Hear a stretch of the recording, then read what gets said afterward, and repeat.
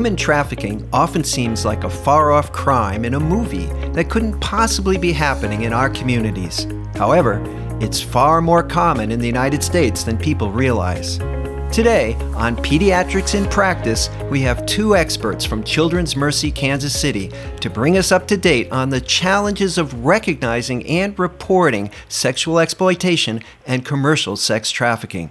I'm your host, Dr. Andrew Wilner, and I'd like to introduce my two guests from Children's Mercy Kansas City. Rachel Whitfield is a nurse practitioner at the Teen Clinic, and Heidi Olson is the Sexual Assault Nurse Examiner Program Manager.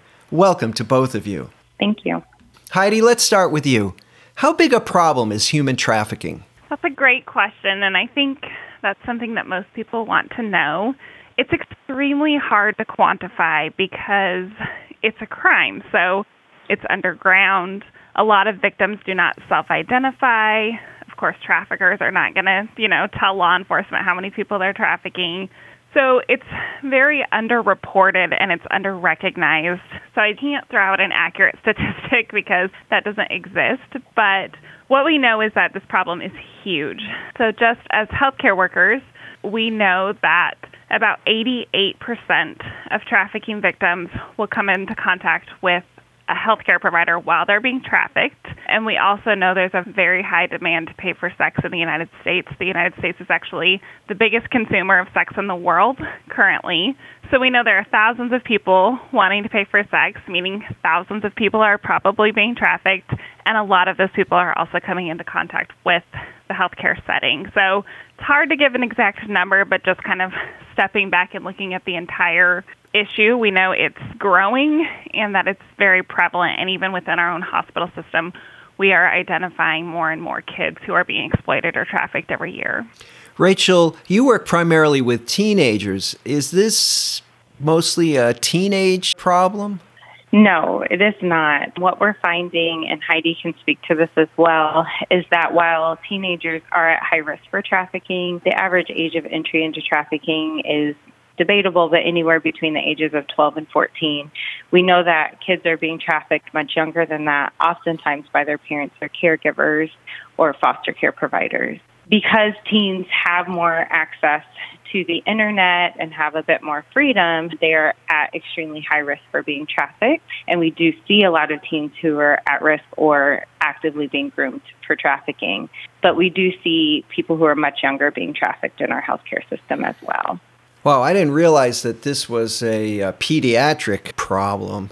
I guess it's something that pediatric physicians and emergency physicians should be more aware of. Are these people missed in routine visits? Absolutely. Oftentimes, victims of trafficking do not self-identify, and so they don't recognize that they're being trafficked, making it very hard for healthcare workers to identify them.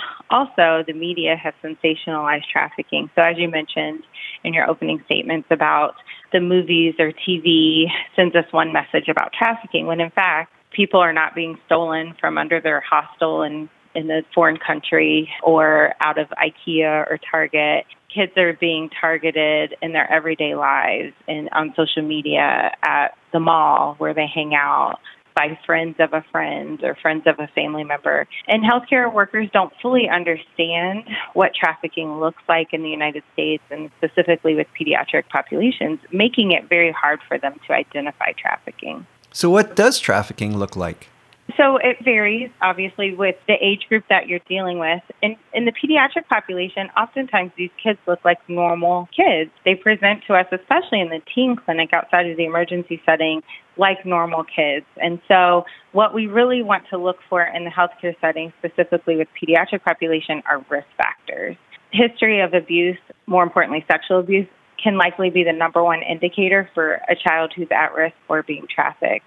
Also, homelessness, multiple sexual partners, any type of physical trauma can be a sign for a healthcare worker to look for. If they're having recurrent or clustered visits, frequent sexually transmitted diseases, things like that. Less likely they're going to have tattoos or brandings, which is frequently talked about in the media. They're going to have a barcode tattoo or this branding or the specific burn. And oftentimes we are not seeing that in the healthcare setting. Yeah, I think that asking the right questions and looking at the psychosocial history of a child is really important because, like Rachel said, I think historically we kind of thought of these as quote-unquote juvenile delinquents or a kid who's having behavioral issues or a kid who keeps coming in for STI testing and why won't they use condoms when we're giving him these lectures, instead of stepping back and looking at the big picture, which is this child being exploited? Are they being sold for sex? Are they in a situation that they can't leave? And I don't think that's historically been our mindset as healthcare providers. And so a kid's not going to self-identify, but if we can ask the right questions, and there are screening tools that exist, which we've been using, it really starts to illuminate the red flags and just really show that maybe there is some potential of exploitation going on. Is there a easy screening tool to use? You know, everyone's always in a big hurry in every clinical setting these days. You can't sit somebody down for an hour, you know, and have them fill out a form. So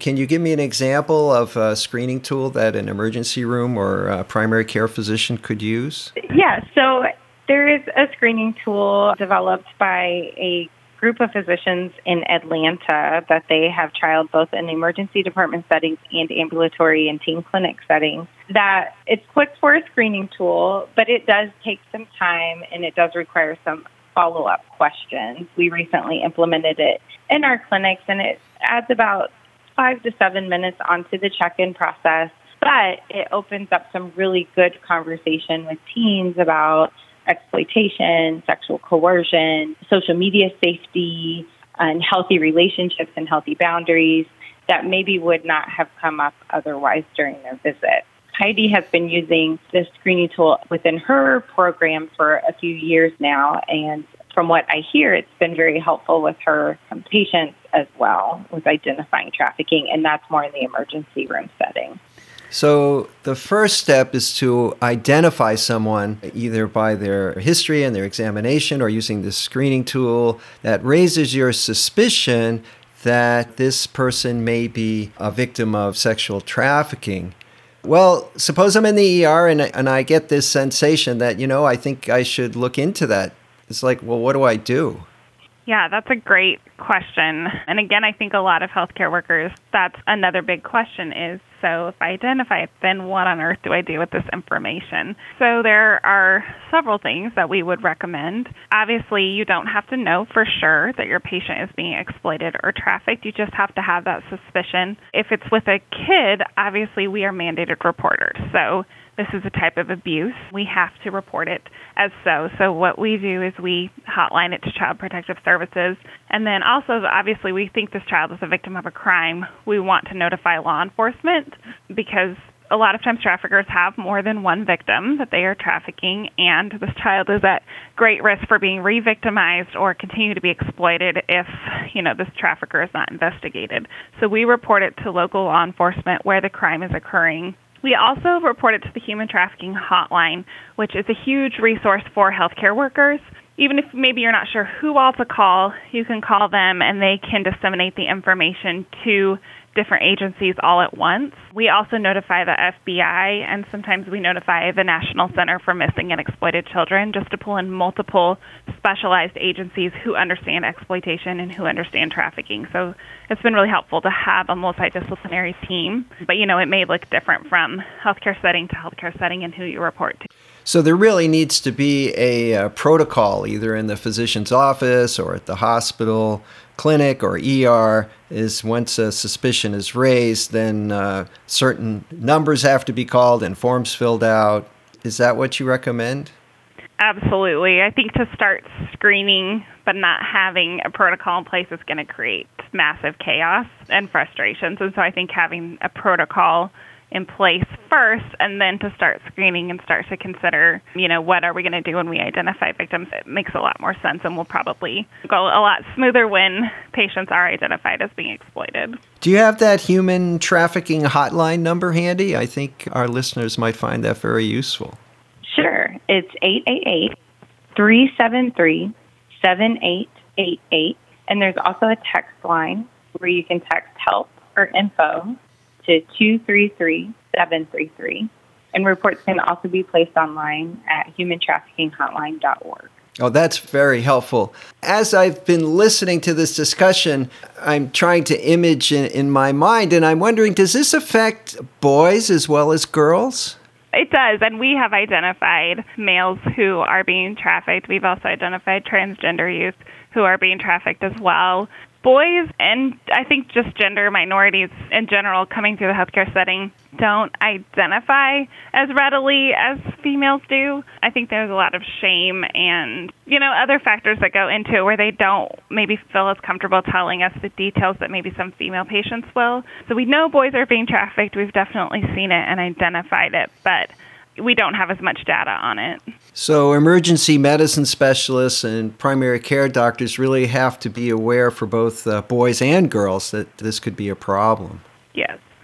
Well, I would like to thank my guests, Rachel Whitfield and Heidi Olson. This discussion has raised awareness of the problem of human trafficking a little higher on everyone's radar. This has been Pediatrics in Practice with Children's Mercy Kansas City.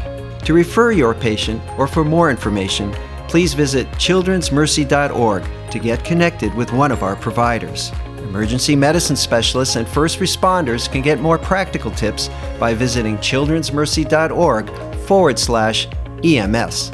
Please remember to subscribe, rate, and review this podcast and all the other Children's Mercy podcasts. I'm your host, Dr. Andrew Wilner. Thanks for listening.